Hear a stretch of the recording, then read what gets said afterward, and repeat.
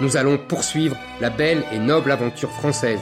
Nous allons transmettre le flambeau aux prochaines générations. Aidez-moi, rejoignez-moi, dressez-vous. Nous les Français, nous avons toujours triomphé de tout. Vive la République et surtout, vive la France.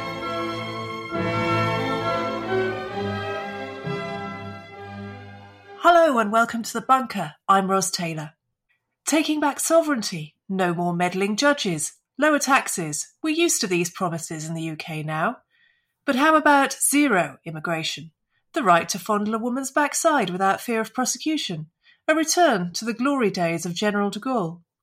That's what Eric Zemmour and his new party Reconquest is promising.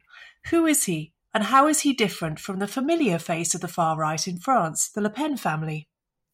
With me to talk about one of the most controversial presidential candidates ever to have stood in France is John Litchfield, veteran French correspondent. Welcome back to The Bunker, John.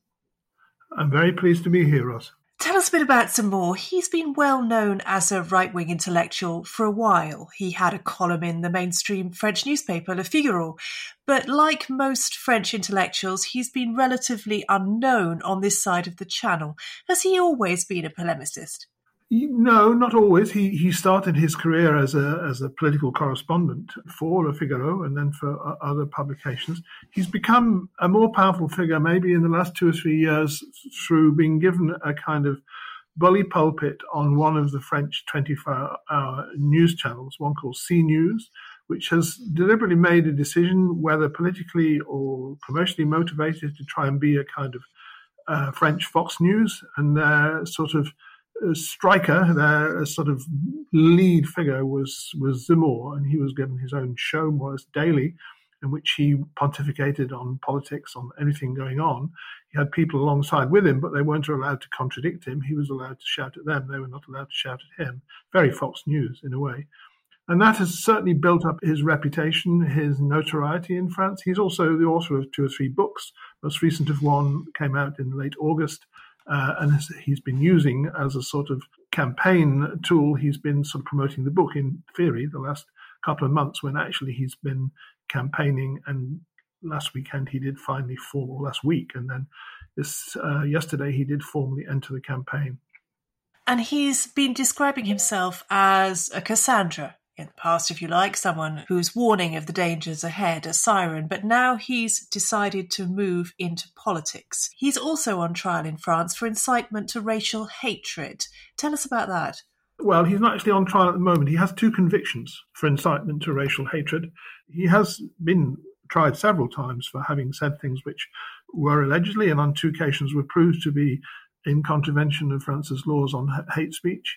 Essentially, on both occasions, attacking Islam as such rather than radical Islam. So, yeah, he is a criminal in that sense. He is a convicted racist, something he denies. He denies he's a racist. He denies he's a misogynist, but it's difficult to square that with many of the things he has said in the past and he's saying as part of his campaign.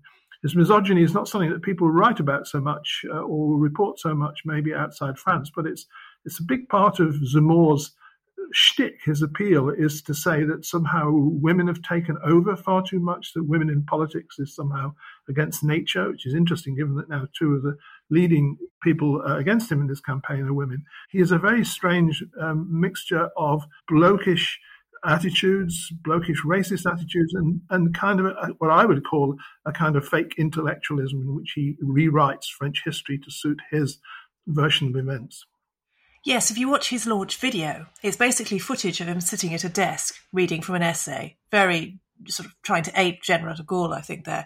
And then it's intercut with lots of footage of France in the 50s and 60s, and also of him surrounded by adoring young people now wearing Zemmour 2022 T-shirts. It's nostalgic, isn't it? I mean, a lot of his appeal is to an idea of a France that he claims has disappeared. Yes, it's forward to the past, but a past that's of his invention to a large extent.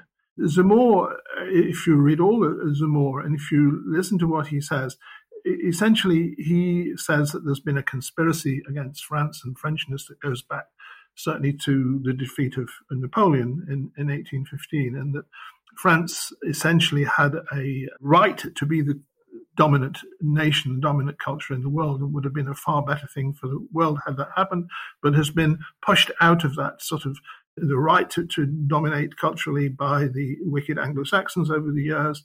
That France probably fought on the wrong side in the First World War, he argued on one occasion, because that allowed the British and Americans to dominate the world ever since, and that France would have done better in a German-dominated Europe. And also he rewrites the history more recently of the Second World War, where even though he is of Jewish origin himself, he defends the collaborationist Vichy regime and says that it was not as bad for Jews as people say, that it tried to defend some Jews, French-born Jews, of which there's very little evidence or no evidence whatever. Now, why does he do all that? It's a very strange thing. None of that is kind of campaign material, you might argue. It might be something that a sort of marginal intellectual would argue, but why make that part of a political campaign in 2022? This is one of the kind of curiosities of Zemmour, that none of these things seem to be things that would matter to ordinary people very much, but they're very much part of the way he sees the world. He essentially thinks all of that sort of conspiracy against France still happening today, that somehow there is a conspiracy, a global conspiracy by the global elites to replace the white people of France with brown and black people through immigration and destroy French culture. Yeah, he's particularly exercised by what he sees as the Islamification of France, isn't he? I mean, there's a lot of, he wants to preserve our daughters, as he puts it, from the veil. What practical form does that opposition take? I mean, if we were in a Zemmour-led France, what would he want to do? Well, one of the things he's proposed, Ros, is that there should no longer be, it should be the French state. This is a man who's supposed to be liberal and wants to take the state out of people's lives in some respects. But in other respects, he wants the state to be a sort of bullying state, an authoritarian state. And one of the things he would say is that all babies born in France would have to have French Christian names, or first names, I suppose he would say, rather than Christian names, and that no one would be allowed to be called Rachida or Mohammed anymore. They would all have to be Eric or Jean-François or Amélie. Now, there used to be a law in France, which is not so long ago that it was abolished, that said that, but it was never really applied very, very rigorously. And so there have been French-born Mohammeds or Zinedines born for many years. So that would be an extraordinary thing to do in a country which has a Muslim minority, or a minority of people of Muslim who originate in Muslim states, I suppose one should put it, of about 5 or 6 million people. The figures are always somewhat disputed in France because it's not allowed under French law to keep statistics based on race or religion. To try and impose such a law would be an extraordinarily authoritarian and brutal thing to do in many ways. In other words, yes, that he would ban wearing a full-length burqas, which are already banned in France, but he would ban the veil entirely. The French call it the veil, we call it the headscarf. They would ban all religious headscarves from French streets.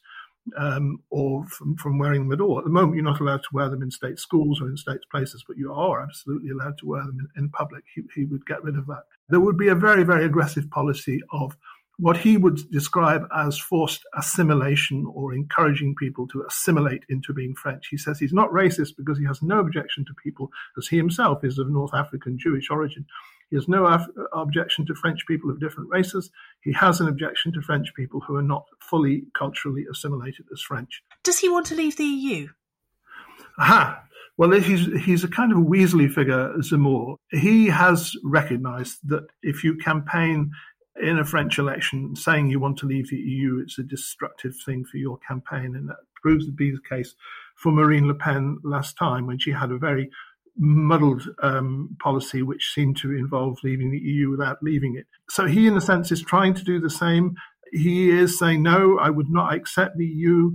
I would want to try and change it from the inside if I was elected. But a lot of the policies that he pushes forward would be essentially policies that would destroy the EU as it exists. For instance, he wants France to reclaim its right to have its own laws superior to that of European laws, not just the Constitution, but the French law should be made superior to European law in all cases.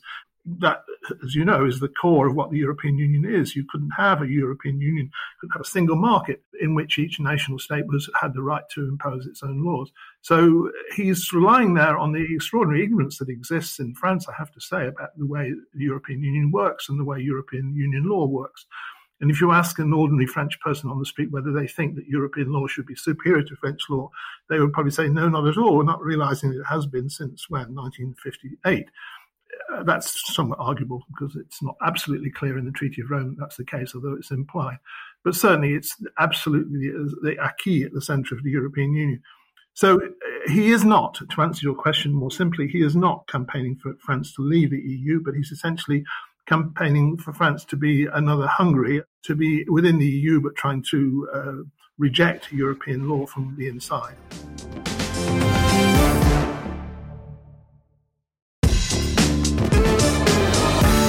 Speaking of Marine Le Pen, we're familiar with what used to be the Front National, is now the Rassemblement National, as a political force in France.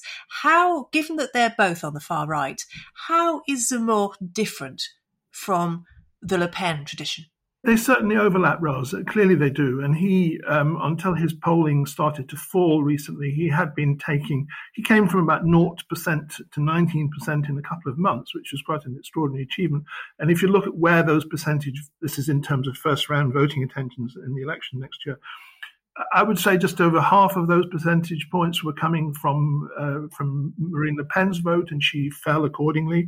Some of them were coming from the centre-right. Some of the people seemed to be just people who'd been disaffected from French politics for a long time and were encouraged by the Zemmour offer and therefore had declared themselves ready to vote for him. So there is an overlap, but I think one of the essential differences is that the core of Le Pen's electorate now, and this was true somewhat when her father was in charge of the then Front National, become much more so under Marine, is that the core of her electorate is provincial, blue-collar, what we used to call working class, people that would have voted communist or socialist in years gone by in France, and now disaffected or somewhat xenophobic in their opinions and therefore attracted to the message of Marine Le Pen, which is in some ways, without wanting to make a kind of historical point, it's a nationalist and socialist message, Le Pen's message. She isn't just saying that we should have a policy of France first. She is saying that,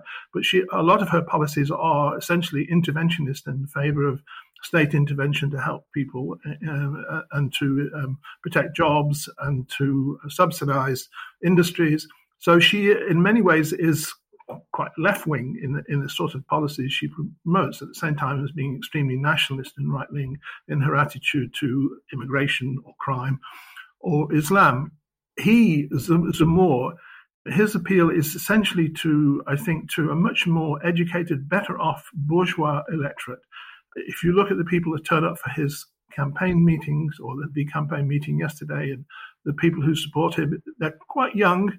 They're often people from very well educated, very wealthy backgrounds and more metropolitan based. I don't have the impression, and I live a lot of the time out in Normandy, I don't have the impression that Zemmour is very popular in rural, provincial, small town France in the way that Marine Le Pen is. You know, in my own little commune here in Normandy, 30% of the vote usually goes to Marine Le Pen, and I'm the immigrant in the commune, you know, so I don't think that Zemmour appeals to sort of blue-collar provincial. Some he does, but not as many as to Le Pen. So there is a difference between the two electorates in that sense. But the slightly scary thing, rather, if you add those two electorates together, you know, it's about, 31% of the electorate is now, one would say, far right in one way or another in France. And you could say that's not entirely new, because even when Macron crushed Le Pen in 2017 in the second round, there were still 34% of people who voted for Le Pen. So there is an electorate of about a third out there that takes a very identitarian, nationalist, xenophobic point of view, split between people who would not previously have voted on the left and people who would previously probably have voted on the hard right or the centre right. I think what we're seeing here is a sort of breaking of the mould, a redrawing of the lines of French politics. Although I don't think Zemmour will win this time. I don't think there's any chance of him being the president. What we're watching is part of a much bigger upheaval, transformation of French politics, which might reach something more of a dangerous, in my opinion, or calamitous conclusion in the next presidential election in 2027 than next year. One of the reasons why the overlap between Zemmour and Le Pen is potentially important and what they stand for is because of the way the French presidential elections work, because there are 2 rounds, aren't there? So you have every candidate stands in the first and then the top 2 fight it out in the second. And we've just got a new definite entrant for the Republicans, Valérie Pécresse. How is the race looking? I mean, Zemmour was up, as you say, 19%. He seems to have fallen back a little now, hasn't he? Yes, even before that extraordinary video that you mentioned in his formal first campaign speech yesterday, he had peaked and started to fall. He reached, as I said, about 18-19% in some polls. He's now back down, averaging more 13-14%. Whether that he will continue to fall or whether he'll get now a bit of a bounce from having entered the campaign will be interesting to see in the next raft of polls, which are probably due in the next couple of days. Interestingly, when he went down, Marine Le Pen went up a bit. They are a little bit on a seesaw, but for the reasons I was saying, it isn't quite as simple as that because the 2 electorates are not identical. And what has somewhat changed the calculation, as you say, is that the traditional French centre-right, the family of French politics, which goes back to de Gaulle, goes through Chirac, Sarkozy, now called Les Républicains, but have had lots of names over the years, finally elected its candidate. The winner was something of a surprise, as you say, a woman who's well known. She's the president of the Greater Paris region, Île-de-France, Valérie Pécresse. She was minister, relatively junior minister in Sarkozy governments. She is intelligent, fluent, very likable woman, quite right-wing on social issues. She was once very fiercely anti-gay marriage. She has moderated her position on that. She is pro-European, pro-business, many ways not very different from Macron, which means that she has a chance, you might say, to bring back some of the centre-right votes which have gone to Macron. She has a chance maybe to appeal to some of the harder right votes that have gone to Zemmour. But she also risks being squeezed between those 2 things. It's going to be very difficult for her to appeal to both to the Zemmourists and the Le Penists. And her party, Les Républicains, when I was talking just now about how the boundaries in French politics were changing and that the blocs were shifting around and it hadn't yet sort of come to a final halt and will perhaps resolve itself during this election and the next. The frontier now between the sort of the more democratic, the more pro-European, moderate centre-right tradition and that of a kind of much more authoritarian, racist, xenophobic, anti-European right goes down, not quite down the middle of Pécresse's party, Les Républicains, but she got 60% of the vote in the second round on Saturday, and a man that is almost indistinguishable from Zemmour and Le Pen in many of his views, Eric Ciotti, parliamentarian for Nice, got 40%.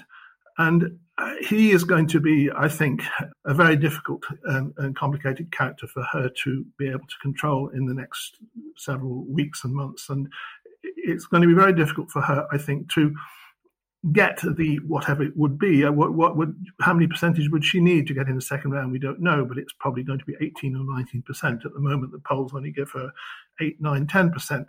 It's not impossible that she can get up that high, but it's going to be very difficult simply for that reason that she is torn between those 2 sides of her own political party, her political camp. I think that if she does get in the second round, it's not impossible that she will, she would be an extremely dangerous opponent for Macron if Macron is the other candidate who gets through, which seems likely. I don't think Macron can be beaten by Le Pen. I don't think Macron can be beaten by Zemmour. If he gets in the second round with either of those, one or other of those far-right candidates, he will win, maybe not by the crushing figures of 66-34, I think, that he did last time, but fairly comfortably. If he's in the second round against Pécresse, he could lose. It could be very, very close. It would be impossible to call, I think, until very close to the result. And the simple reason for that, Ros, is an extraordinary reason that the left, where is the left? You know, we're talking about all these people, but where is the French left? The French left also has about 30% of the vote, but they're split between 7 different candidates, none of whom is at the moment shown getting more than 9 or 10% in the first round next April, and therefore getting nowhere near getting in the second round. But when it gets to the second round, that 30% block of left-wing and green votes will decide the election. If it's Macron versus the far right, they won't want to vote again for Macron. Many of them are saying they won't vote again for Macron, but in the end, enough will for him to defeat the far right, just because they would not stomach having Zemmour or Le Pen as president. But if it was Macron versus Pécresse in the second round, they might not like Pécresse very much. In fact, many of them don't like her, especially because of her views on gay marriage and very socially conservative views. But they've come to dislike or hate, in many cases, Macron so much that they would say, well, we'll at least get rid of Macron, then we can hate Pécresse for the next 5 years as well. So I think she would get a lot of left-wing votes on that basis. She would get quite a lot of hard-right votes on the basis that she would be better than Macron, at least. So she could beat Macron, but can she get into a position where she does beat Macron? That's a difficult and completely different question. Is Macron going to have to tweak his message to take into account all this evident discontent that we're seeing? Because from the outside, France looks like a fairly prosperous country. It looks like a country that's not, no one has thrived during COVID, but it hasn't fallen apart. And yet it's still subject to these massive internal pressures, and the issues that we saw around the Gilets jaunes 2 or 3 years ago have clearly not gone away. How is Macron adapting his message, if he is to take account of this? Well, you said that's a very good point, Roz. I think there's a lot of recalculation going on as we speak, I imagine, in the Élysée Palace, because they weren't expecting Pécresse to emerge as their centre-right opponent. They were thinking it would be more likely Michel Barnier or Xavier Bertrand, who's the president of the northern French region. They felt they could deal with them. I think they feel that Pécresse is more of a problem for them simply because she is a woman and very attractive personality, and therefore, by being a woman alone, she is a new face, she is a new prospect, and therefore could take away a lot of votes that Macron has at the moment from the centre, that used to be the centre-right.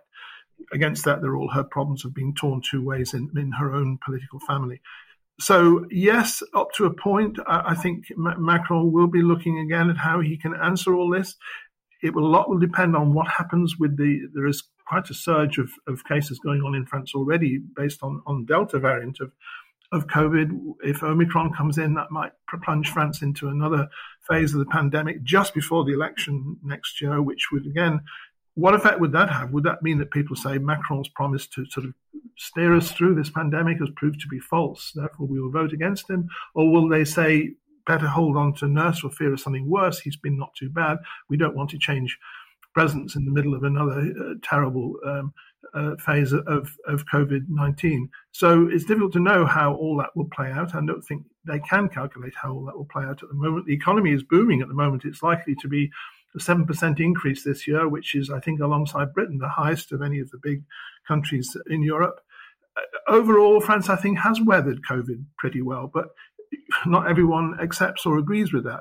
France is a very anti-vax country. The fact that 90% of the adult population has been vaccinated is an extraordinary achievement for Macron. But a lot of people feel that they were forced into it, and that they're now regretful of having been vaccinated, even though obviously that's one of the reasons why France has weathered the pandemic quite well. I mean, France is a very, very difficult country to govern. I mean, if Macron wins next April, he will be the first president to be re-elected since 2002. But beyond that, it will be the first time a government has been directly endorsed or confirmed by the electorate since, by my calculation, 1978. It's complicated to explain why that is because of the system there used to be of presidential and parliamentary terms not being in phase, which they now are. The default position in France is usually to get rid of who's ever in power, is basically what I'm saying. And it would, especially in the circumstances of a very, very difficult 5 years overall with the Gilets jaunes, as you say, and now with COVID, for Macron to be re-elected would be an extraordinary achievement. I still think it's more likely he will be than he won't be, but situation's changing all the time. The permanent state of disaffection, which now seems to be heightened, I suppose you would describe it. Thanks so much for talking to me, John. You're welcome. It's been a pleasure. We hope you've enjoyed this podcast. If you did, you can help us to reach more people by forwarding the episode link to 3 friends or tweet it to them with the hashtag #BunkerUp. Get them to send us their feedback. It's really useful. If you enjoy The Bunker, you can help us keep going by backing us on the crowdfunder Patreon. Search Patreon Bunker Podcast to find out how to get the show early and without ads, plus lots of extra benefits. I'm Roz Taylor. Thanks for listening.